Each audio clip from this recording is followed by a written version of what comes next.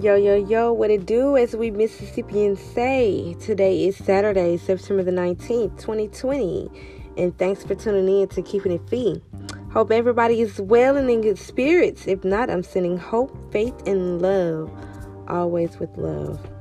Shout out to my baby girl, Milkshake. I call her Milkshake, but her name is Laura Hill. My baby turned 4. TT loves you. And her grandfather, Al Brown. Today is his birthday. My sister / friend / mentor, Yolanda Tucker, and an old friend from way back in the day, Stacy Johnson. Happy birthday, you guys.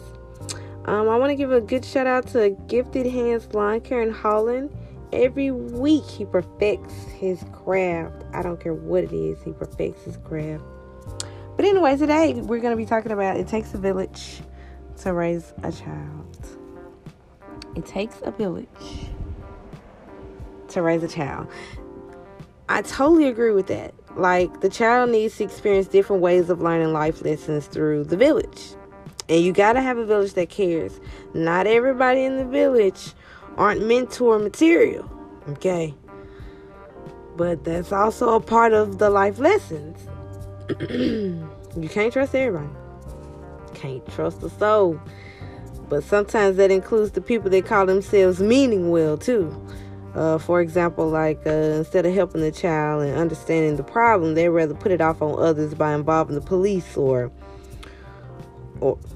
police, by the way, that judges black young boys anyway, or consistently beating on them. Like, all that stuff is toxic. There's a difference between chastising a child and being abusive to the child, mentally and physically. I'm just saying, if you don't like what's happening, help out by being initiative. If a parent needs help with educating their child, be a mentor. If you see a child struggling that's alone, have a heart and give them yours.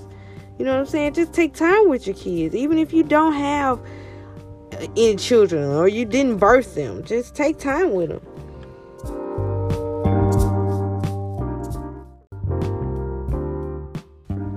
All I'm saying is this: it takes a village to raise a child.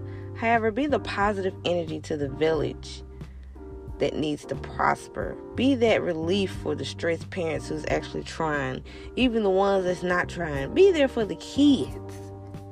I mean, it's cool to have one positive light, but let's make the village lit. You understand where I'm going with that?